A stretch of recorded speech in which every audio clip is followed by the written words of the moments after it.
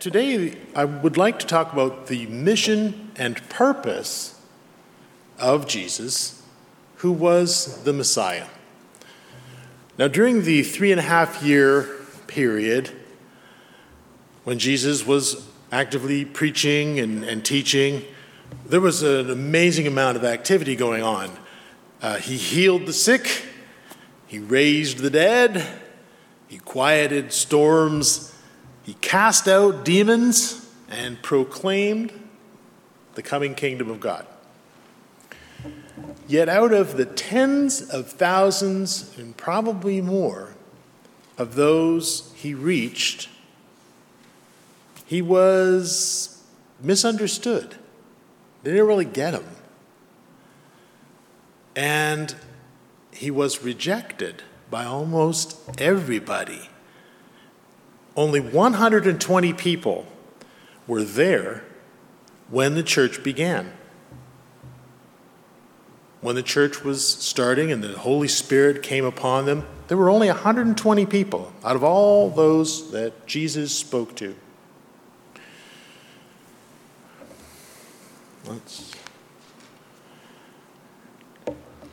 Some of that misunderstanding was cleared up later on by the New Testament writings, written by the apostles, those who knew him, those who were taught by him. But some of the misunderstanding about his mission and what he's all about and what he was there to accomplish or here to accomplish is still misunderstood even today. Actually, we've even added to the misunderstandings they had with some brand new ones of our own. Is he the wise sage? Is he just like a really awesome teacher who gives us the distilled knowledge of humanity in such, pithy, potent phrases? Is he the fighter for social justice and reform and change? Is he the welcoming and accepting friend? Our purpose today is to review the biblical statements about Jesus' mission and purpose as Messiah. Okay. His ministry was to the Jewish people. That's who he was sent to. Let's take a look, though, at Isaiah 53.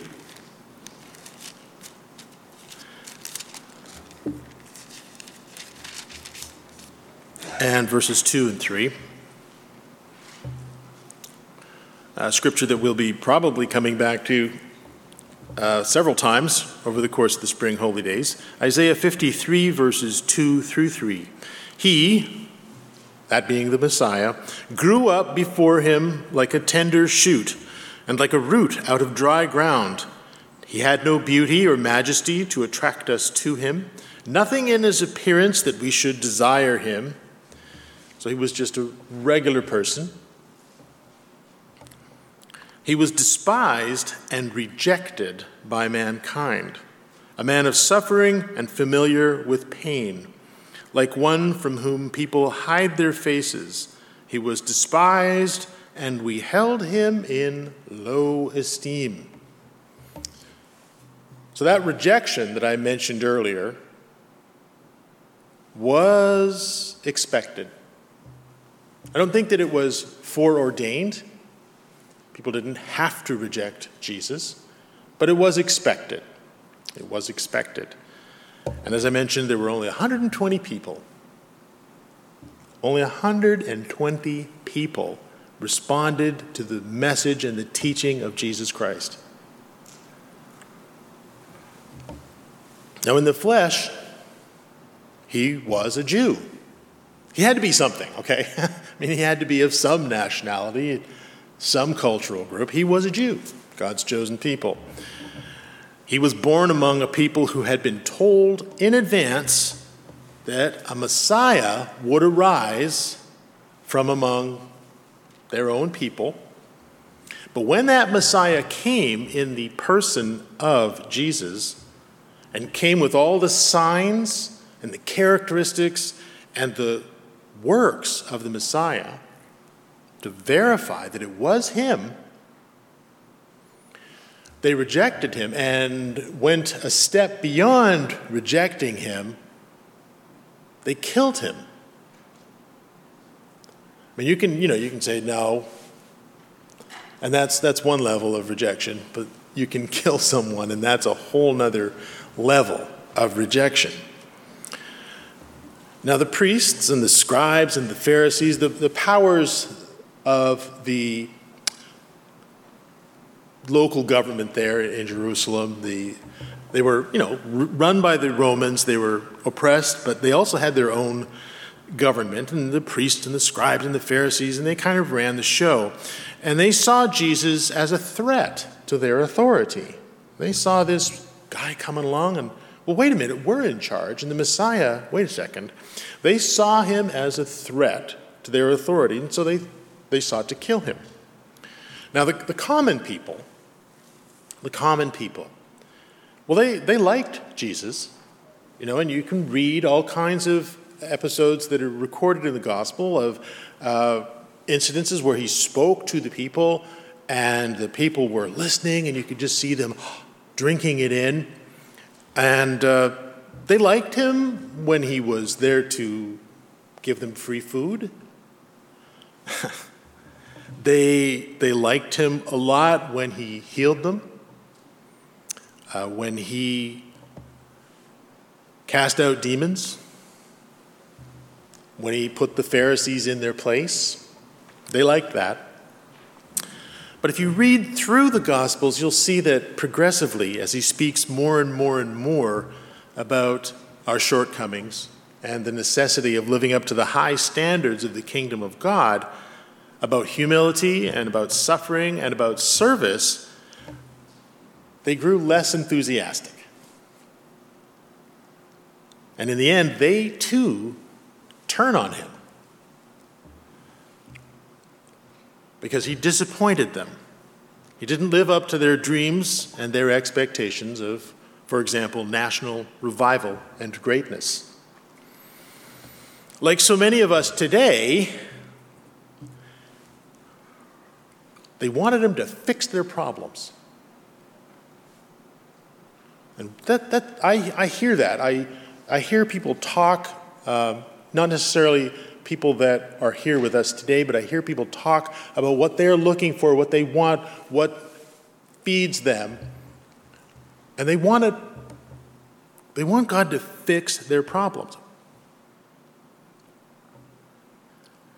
To which God says, and the Messiah said, first, I must fix you.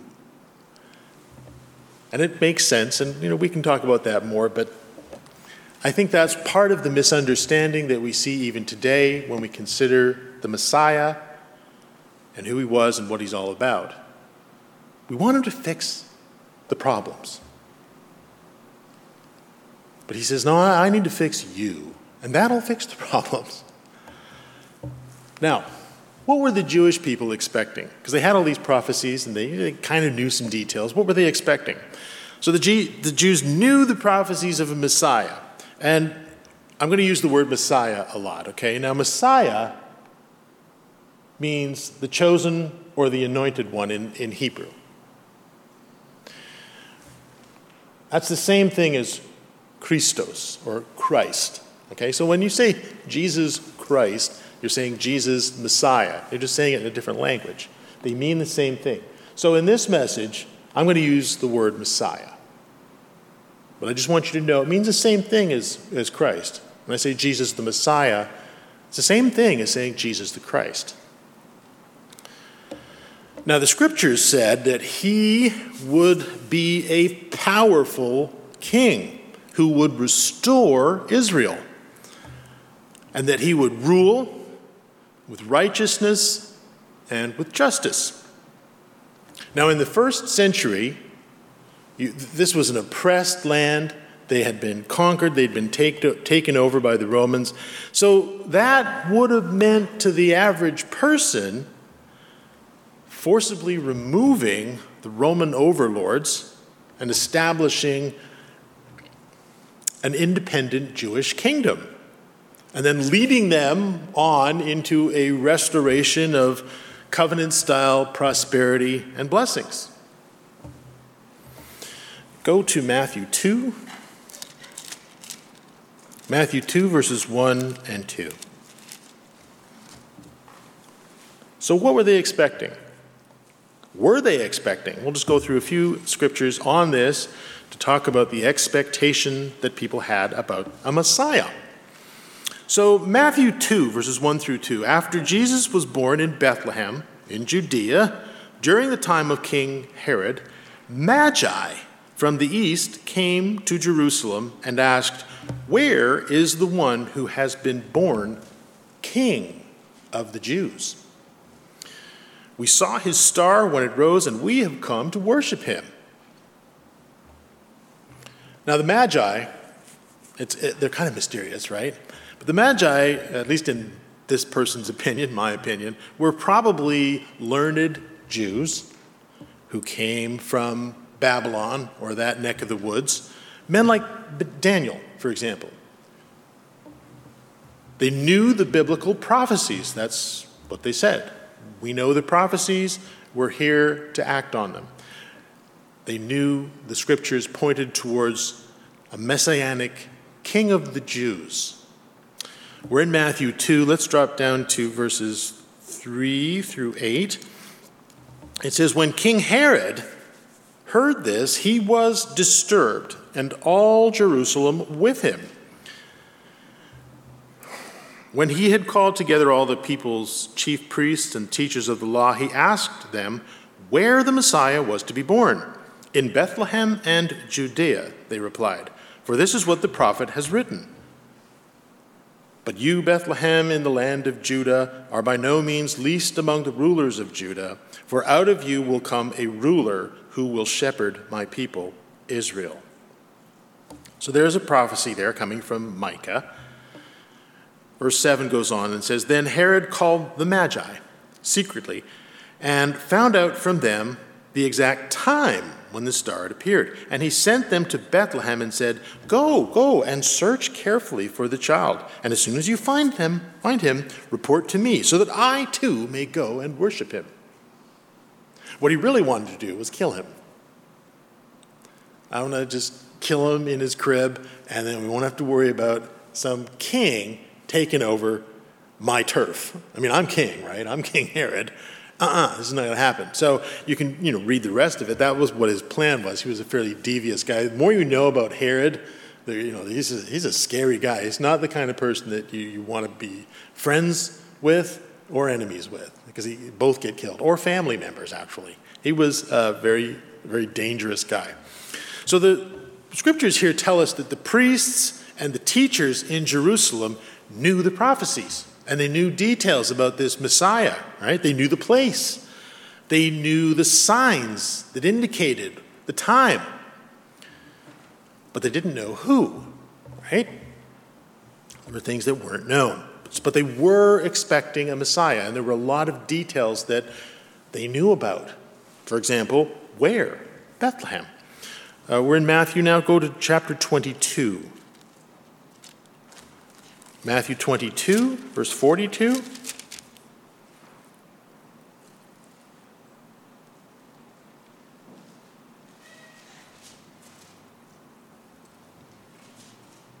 Okay, I'm going to back up to verse 41. It says, "While the Pharisees were gathered together, Jesus asked them, 'Okay, guys, what do you think about the Messiah? Whose son is he?' 'The son of David,' they replied." Okay. So they knew that the Messiah was going to restore the house of David, right? Basically the political rulers of the independent nation of Israel.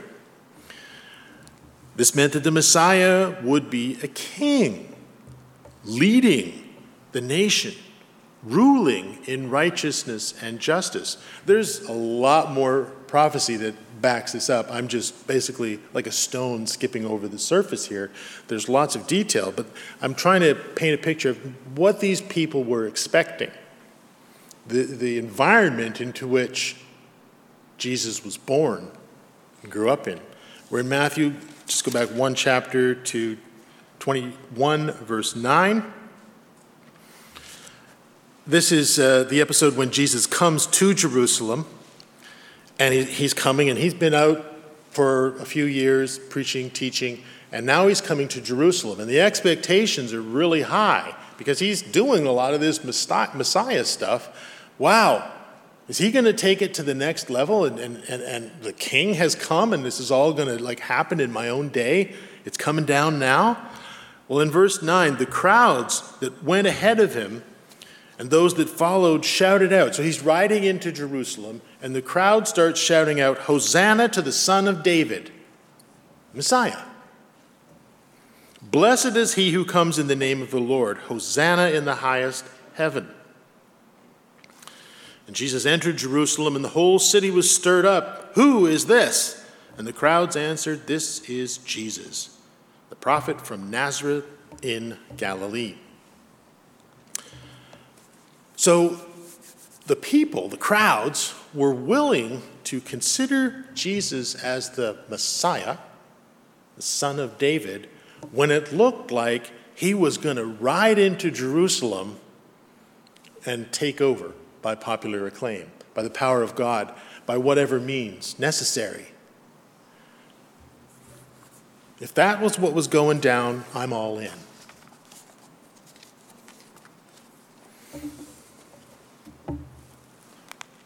But the Messiah is more than a king.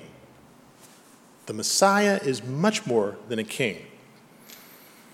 Jesus' birth, Jesus' life, the timing, the details, the stuff that he did fulfill many Old Testament prophecies.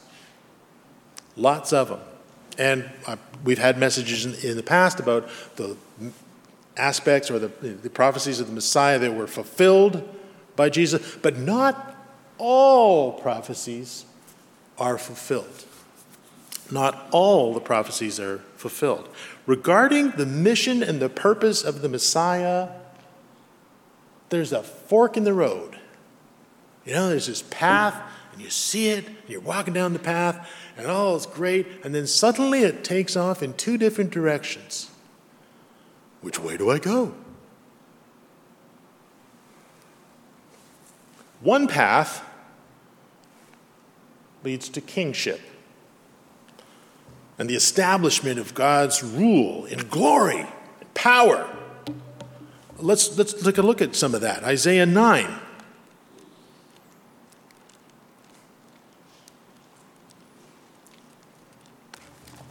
Isaiah 9, verse 6 and 7. "For unto us a child is born, to us a son is given, and the government will be on his shoulders, and he will be called Wonderful Counselor, Mighty God, Everlasting Father, Prince of Peace. And of the greatness of his government and peace there will be no end. And he will rule on David's throne, and over his kingdom, establishing and upholding it with justice and righteousness from that time on and forever. The zeal of the Lord Almighty will accomplish this." One more. Isaiah 2, verses 2 and through 4. "In the last days, the mountain of the Lord's temple will be established as the highest of the mountains, and it will be exalted above the hills. And all nations will stream to it, and many people will come and say, let us go up to the mountain of the Lord, to the temple of the God of Jacob, and he will teach us his ways, so that we may walk in his paths. And the law will go out from Zion. The word of the Lord from Jerusalem." Oh, wow, that's good stuff, right? So that's one of the forks in the road, all right? And I think, reading these verses, we can understand why the Jewish people might have become frustrated with Jesus. Here he is, he appears, he's got all these signs of being the Messiah. It's all there. He's the real deal. He's the package, but he doesn't walk down this path. What's up with that? That's the path they expected him to take based on prophecies. Now, the other path is very different.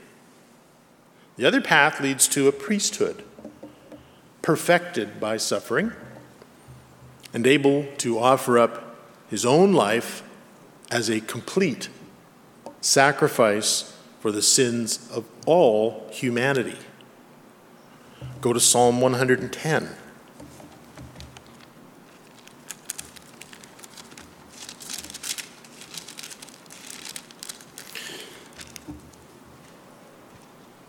Verse 4.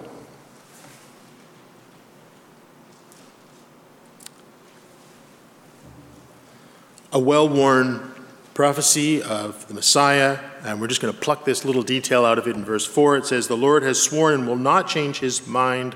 You, O Messiah, are a priest forever in the order of Melchizedek." Now let's go back to Isaiah 53. So he's a priest. Now Isaiah 53, where we were before. Same basic concept from a different angle somewhat. Speaking of the Messiah, says, "Surely he took upon himself our pain and bore our suffering. Yet we considered him punished by God and stricken by him and afflicted. But he was pierced for our transgressions, and he was crushed for our iniquities." The punishment that brought us peace with God, was upon him. And by his wounds we are healed. We all like sheep have gone astray. Each of us has turned to our own way, and the Lord has laid upon him the iniquity of us all. He was oppressed and afflicted, yet he did not open his mouth. He was led like a lamb to the slaughter, and as a sheep before its shearers is silent. And so he did not open his mouth. He did not complain. By oppression and judgment he was taken away, yet who of his generation protested? Who was there to protest for him? Even his buddies denied him, right? For he was cut off from the land of the living. For the transgression of my people he was punished. And he was assigned a grave with the wicked and with the rich in his death, and though he had done no violence, nor was deceit in his mouth. So the Jewish people knew these scriptures, but they found them very confusing. They did not have what I would call a satisfactory workout on how this was all going to happen. They knew that this was also in the whole package of the Messiah, but what does it mean? How could one Messiah coming at a specific place and moment in time accomplish both seemingly incompatible missions? I mean, a king has to be alive to rule. But a sacrifice has to die to atone for sin. There's a problem here. What? How can it be both?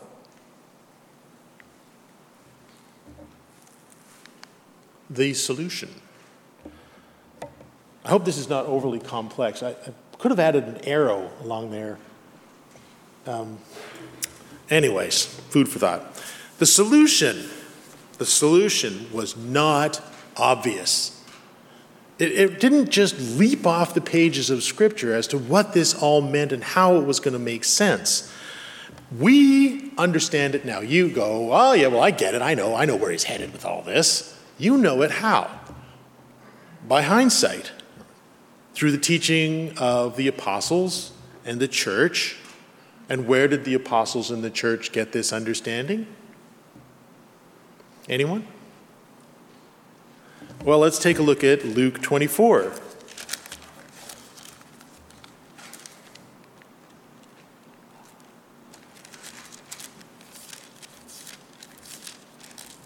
Verse 25.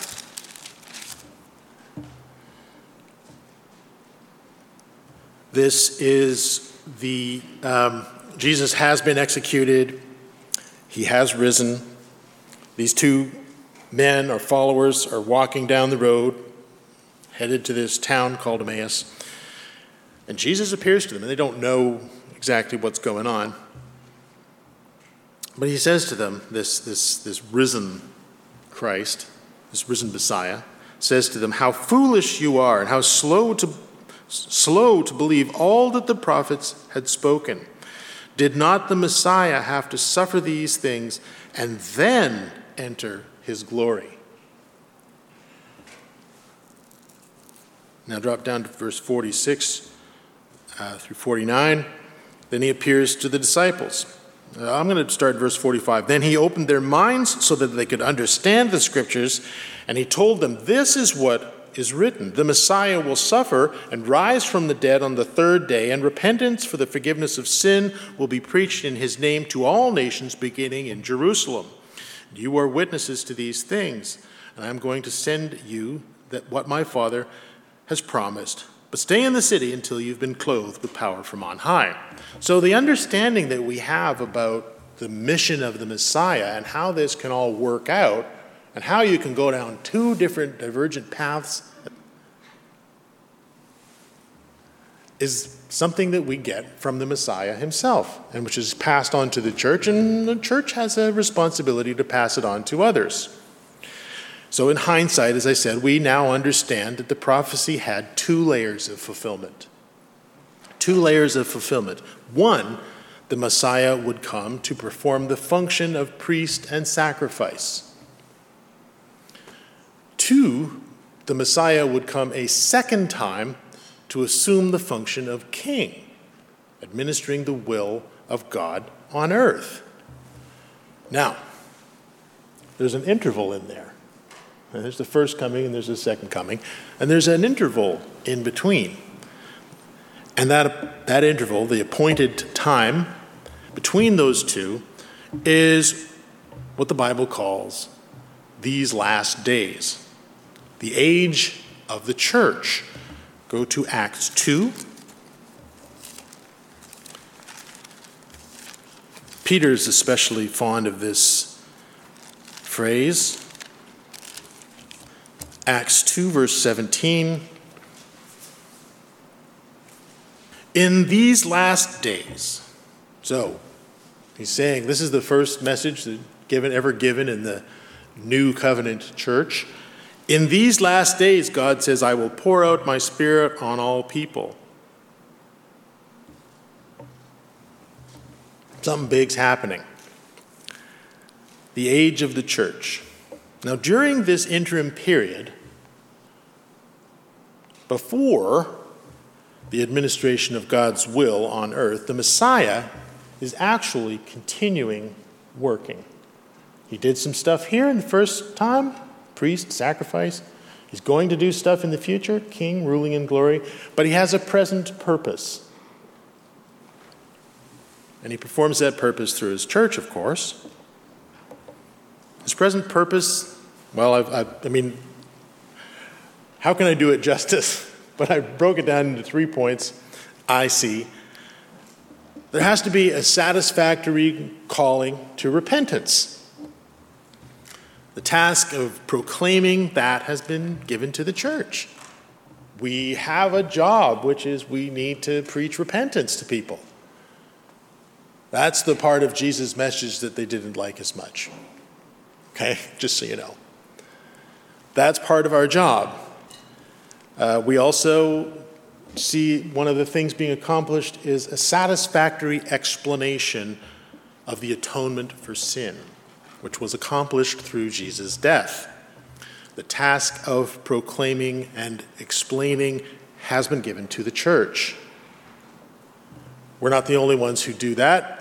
Other people kind of really focus on that aspect of it. And then 3 is kind of what happens when 1 and 2 have already started happening.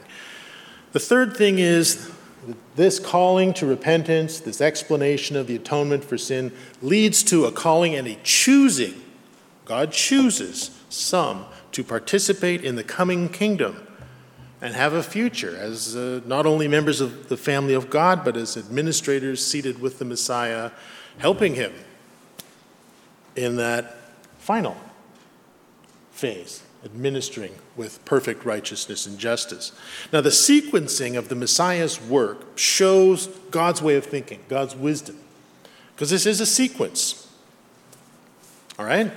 It happens in time, one event before the other. If an atonement capable of covering all sins had not preceded the time of rule. So if you didn't have this before you have that, then the time when the Messiah comes to enforce righteousness and justice would be very different. The Messiah would only be able to condemn and punish sinners. That's all he would be able to do. To rule in righteousness and justice means sin needs to be punished. And since everyone sins, and since the just penalty for sin is death, everyone in such a kingdom, every human being in such a kingdom ends up dead. Everyone would have to be put to death. But now, because we've had a sacrifice for sin, when the Messiah comes to rule, he can apply mercy and forgiveness in a manner that Paul talks about in Romans, in a manner that allows him to uphold justice and righteousness, because the penalty for sin does get paid, but at the same time allows life through mercy and forgiveness. So I think the sequence is important and significant. That's why both the paths on the road are not pursued at the same time. One comes before the other. I think sometimes, I wonder, why is the interval so long? I don't have the answer for that. Let's take a look at some of the things that Jesus said about his role as Messiah. Go to Mark 1, verse 15.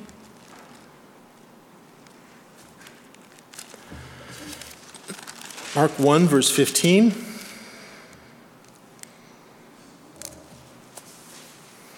Jesus says, "The time has come. The kingdom of God has come near. Repent and believe the good news." And he said this a lot. This was his message.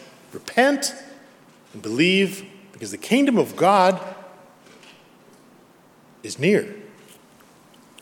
And so I put it to you, though, considering all the expectations and all the baggage that's in the backdrop of the common man, the Pharisees, the scribes, everybody, Jesus' words could have easily led them to expect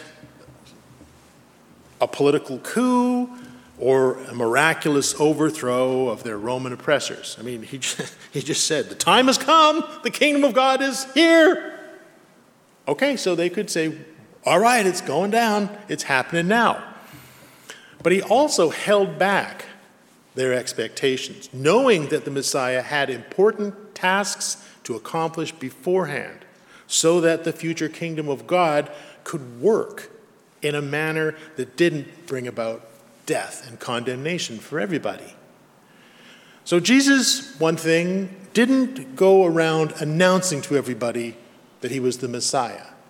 He didn't get up on top of the mountain and say, I am the Messiah.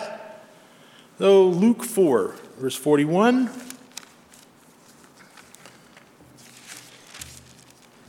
Luke 4, verse 41. This is, there's a healing going on here, okay? And this is a casting out of demons. And so the demons are cast out. And in verse 41 it says, "So when the demons came out of many people, they shouted, 'You are the Son of God.' But he rebuked them and would not allow them to speak because they knew he was the Messiah." Right. Keep it down. Matthew 16.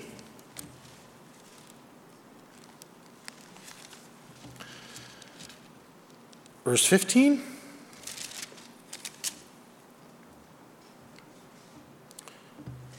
He's speaking with the disciples here, and he asks them, okay, so who am I?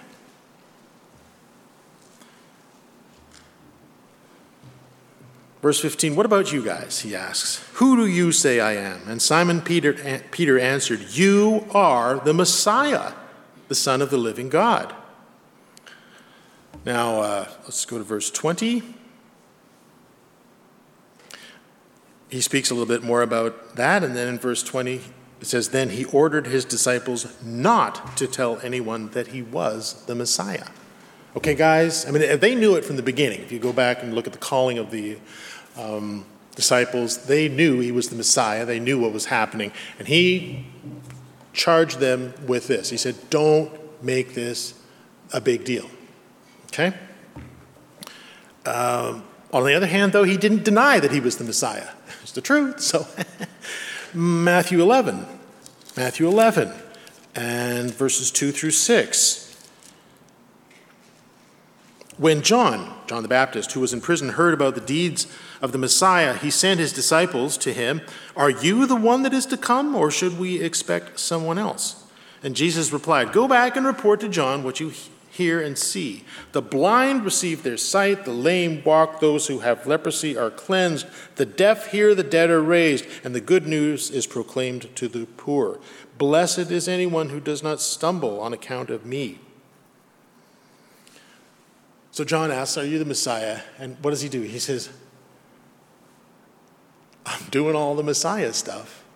Right time, right place, right signs. Okay.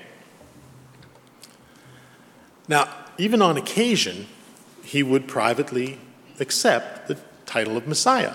Think of the time when he sat down with the woman at the well. She said, you're the Messiah. And he said, you're right, I am. To me, it's notable that he made that acknowledgement to someone who was not a Jew, but there are other instances where he doesn't deny that he's the Messiah. And publicly, he avoided allowing the public to drive the bus. He didn't allow the surge of emotions and all the expectations determine which appointed tasks the Messiah would perform and in what order. I mean, they wanted to jump right over to the whole king thing and, getting Israel back on top. John 6, verse 14.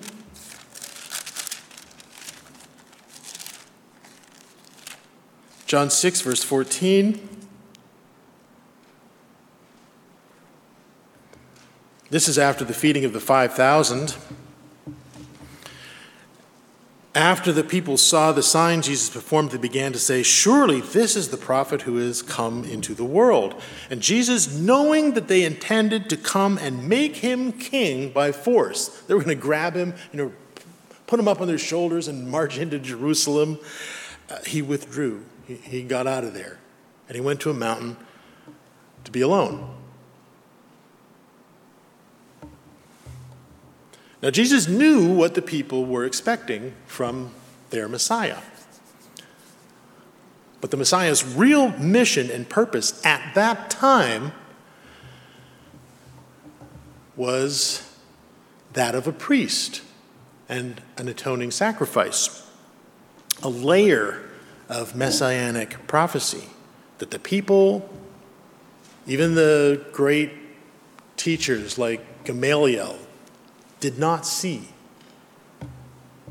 They saw that there was conflict there, but they didn't understand how it would be resolved. Had Jesus gone about loudly proclaiming that he was the Messiah, which was true, he probably would have sparked a popular uprising among the Jews. Things would have started snowballing and moving along, and this would have provoked immediate confrontation with all the Jewish leaders, the Roman authorities, and thereby bringing about his execution before the appointed time. It actually had an appointed time. It needed to happen when it was going to happen, and it needed to happen according to the will of the Father. Yet, when it was time, when the time did come, Jesus affirmed to both the Jewish leaders and the Roman authorities that he was indeed the promised Messiah.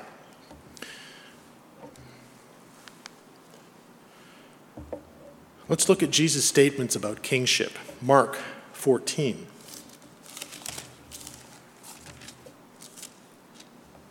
And verse 61 through 64.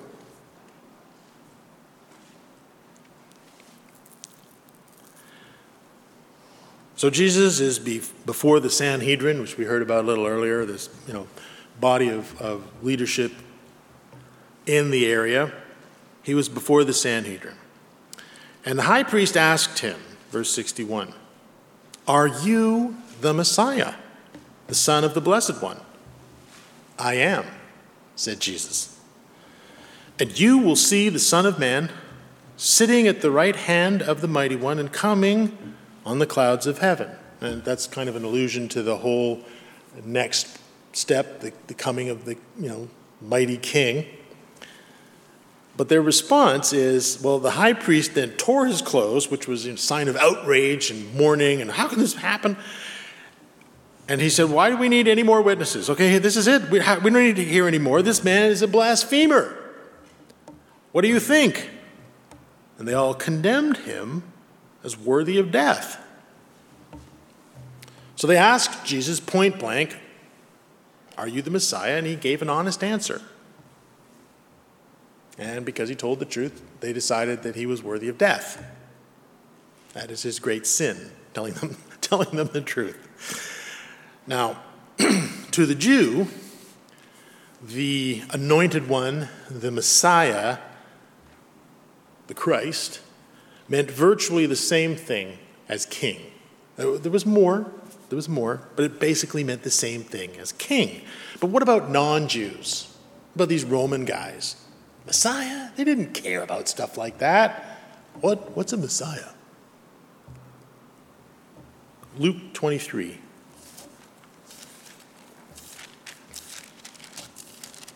Because he would appear before the Romans. Once the wheels of the court began to turn, he was caught on this inevitable conveyor belt, if you will. So let's take a look at Luke 23, verse 2, which says, okay. "And they began to accuse him." This is all those men of the Sanhedrin, and they bring him to the Roman authorities. "And they began to accuse him, saying, 'We have found this man subverting our nation. He opposes payment of taxes to Caesar, and he claims to be Messiah, a king.'" So they made this clarification for this guy Pilate, who's a Roman, said, he claims to be the Messiah, which means, like king. So the Jewish leadership here made the connection for him. They connected the dots between Messiah and king, so this man Pilate, who was a Roman, would understand. And they hoped that he would then see Jesus as a threat to the Roman government and then do the dirty work of killing him. Now, Pilate was concerned about this allegation, asks Jesus about the charge. John 18. John 18, verse 33.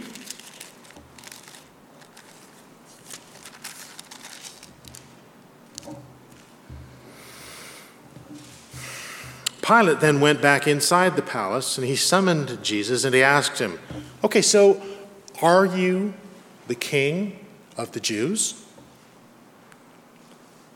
And Jesus replied, "Is that your idea, or did others talk to you about me?" "Am I a Jew?" Pilate replied. "Your own people and chief priests handed you over to me. What is it that you've done?" And Jesus said, "My kingdom is not of this world. If it were, my servants would fight to prevent my arrest by the Jewish leaders, but now my kingdom is from another place." "So you are a king then?" said Pilate. And Jesus answered, "You say that I am a king. And in fact, the reason I was born and came into the world is to testify to the truth. Everyone on the side of truth listens to me." "What is truth?" retorted Pilate. "What is truth? Come on. Who knows the truth? All we know is what we can see, what you're doing." Now, Pilate's impression was that Caesar's kingdom was under no real threat from this metaphysical babbler. And he's just going on about truth and what? Do you want to seize power or not? I mean, when Jesus answers him, he basically, he says, "Is that your idea or what you're hearing from others?" Because according to what the Jews believe about me being a king and a Messiah, yeah. But you, a Roman, what you think of as a king, not so much. If my kingdom were of that world, then there'd be fighting. That's what he kind of answers him. Yet in the end, the Jews manipulated Pilate into executing Jesus on the grounds that he claimed to be a king. We're in John, go to chapter 19, verse 12 through 22. "So from then on, Pilate tried to set Jesus free, but the Jewish leaders kept on shouting, 'If you let this man go, you are no friend of Caesar.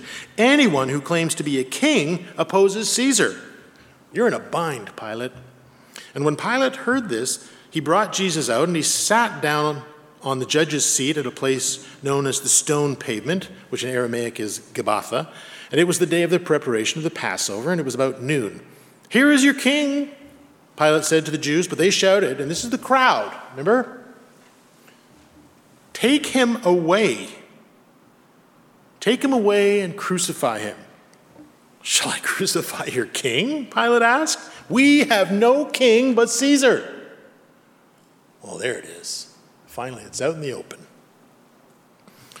Finally, Pilate handed him over to them to be crucified. So the soldiers took charge of Jesus, and he carried his own cross, and he went out to the place of the skull, which in Aramaic is called Golgotha. And there they crucified him, and with him 2 others, one on each side, and Jesus in the middle. And Pilate had a notice prepared and fastened to the cross. It read, "Jesus of Nazareth, the King of the Jews." And many of the Jews read this sign. The place where Jesus was crucified was near the city, and the sign was written in Aramaic, Latin, and Greek, and the chief priests of the Jews protested to Pilate, don't write this, King of the Jews, but say that he claimed to be the King of the Jews. And Pilate answered, "I've written what I've written." Now go to John 1. John chapter 1, verse 11 through 13. Talking about Jesus, of course, he's writing in hindsight here, and John is looking at the big picture. It says in verse 11 through 13, he, Jesus, Messiah, Christ, came to that which was his own. He came to his own people, his own tribe, his own flesh, people who looked like him, talked the same language, people who were his own, but his own did not receive him. To those who believed in his name, he gave the right to become children of God. So some people believed him. Children born not of blood, nor of human decision, or a husband's will, but born of God. So he was rejected by his own. He was killed. And his sacrifice made it possible for human beings to be saved from death and to enter into the family of God and to live together with him in peace. Without that sacrifice, none of that stuff happens. There is no kingdom of God for you or me or anyone else to be part of without that atoning sacrifice. The sacrifice of the Messiah.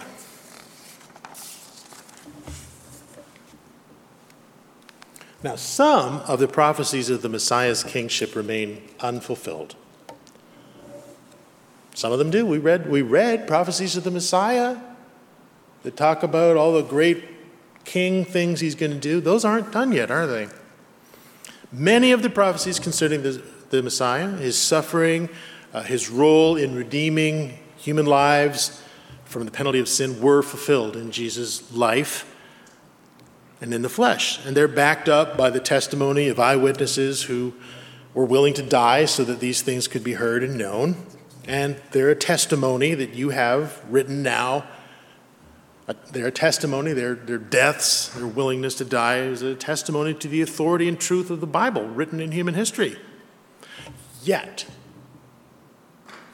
the future prophecies of the Messiah are still out there, waiting. They haven't been fulfilled yet. The Messiah will return to rule in power and glory and righteousness, justice, mercy, and he will teach the way of peace, and he will settle disputes. These are some of the things prophesied. And he will teach people to live according to the will of God, and the law of God, as we read, will go forth from his throne. And at the completion of these last days, boom, there comes this transition referred to as the day of the Lord. The moment of impact, boom, when the Messiah does return in power and glory to rule on earth. Now, Peter refers to that future age that comes later as the, I didn't write it down there. He calls that the times of refreshing. Let's go to Acts 3. We've covered this recently in our readings. Acts 3, verse 13.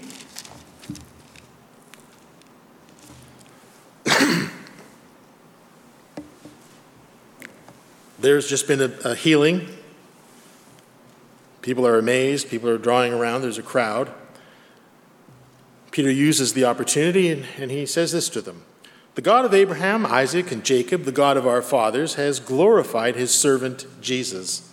And you, all of you, handed him over to be killed, and you disowned him before Pilate, though he had decided to let him go. And you disowned the holy and righteous one, and you asked that a murderer be released to you. And you killed the author of life, but God raised him from the dead, and we are witnesses to this. And by faith in the name of Jesus, this man who you see, this man that was healed, was made strong. And it's in Jesus' name and the faith that comes through him that has completely healed him, as you can see. Now, fellow Israelites, I know that you acted in ignorance, and so did your teachers. But this is how God fulfilled what he had foretold through all the prophets, saying his Messiah would suffer. Repent then and turn to God. Now that you know what this was all about, that this was the Messiah, this is what he had to do,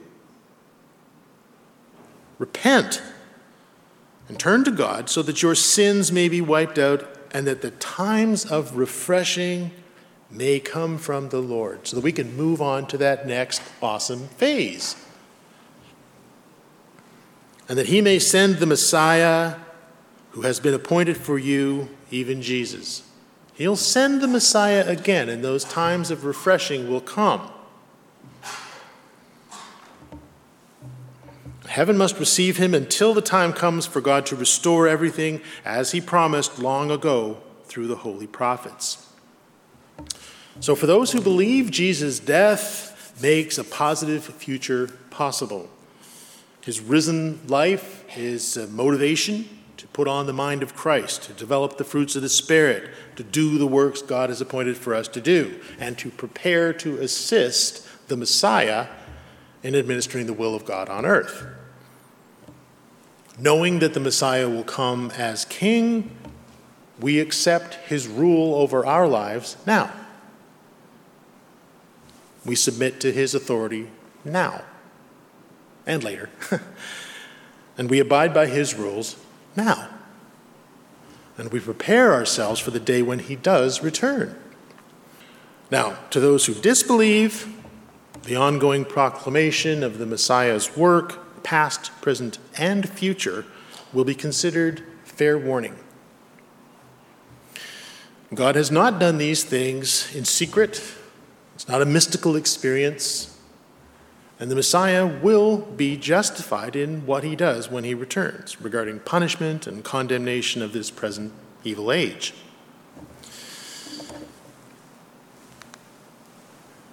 I put it to you that his mission is still misunderstood. And I hear this from people. We kind of live in a little bubble sometimes. We only talk to each other about spiritual, religious things. But I hear this. What is his mission? What is Jesus all about? Is he a great teacher who distills the best of human wisdom? Is he a model for social justice and reform of this present age? Is he the welcoming and open-minded friend? Are we still looking for him to fix the world and fix our problems?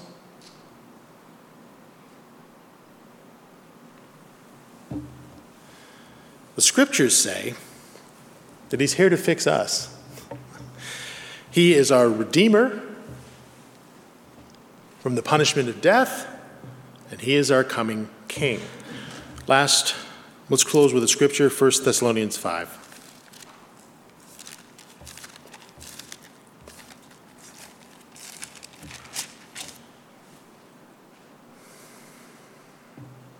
Now, brothers and sisters, verse 1, about times and dates we don't need to write to you, for you know very well that the day of the Lord will come like a thief in the night. And while people are saying peace and safety, destruction will come on them suddenly as labor pains on a pregnant woman, and they will not escape. But you, brothers and sisters, are not in darkness, so that the day should surprise you like a thief. You are all children of the light. Enlightenment, the understanding is open to you. And children of the day, and we do not belong to the night or the darkness. So then, let us not be like others who are asleep, but let us be awake and sober. For those who sleep, sleep at night, and those who get drunk at night. But since we belong to the day, when the sun shines, be sober, putting on faith and love as a breastplate, and the hope of salvation as a helmet. For God did not appoint us to suffer wrath when the Messiah returns, but to receive salvation through our Lord Jesus Christ, Jesus the Messiah.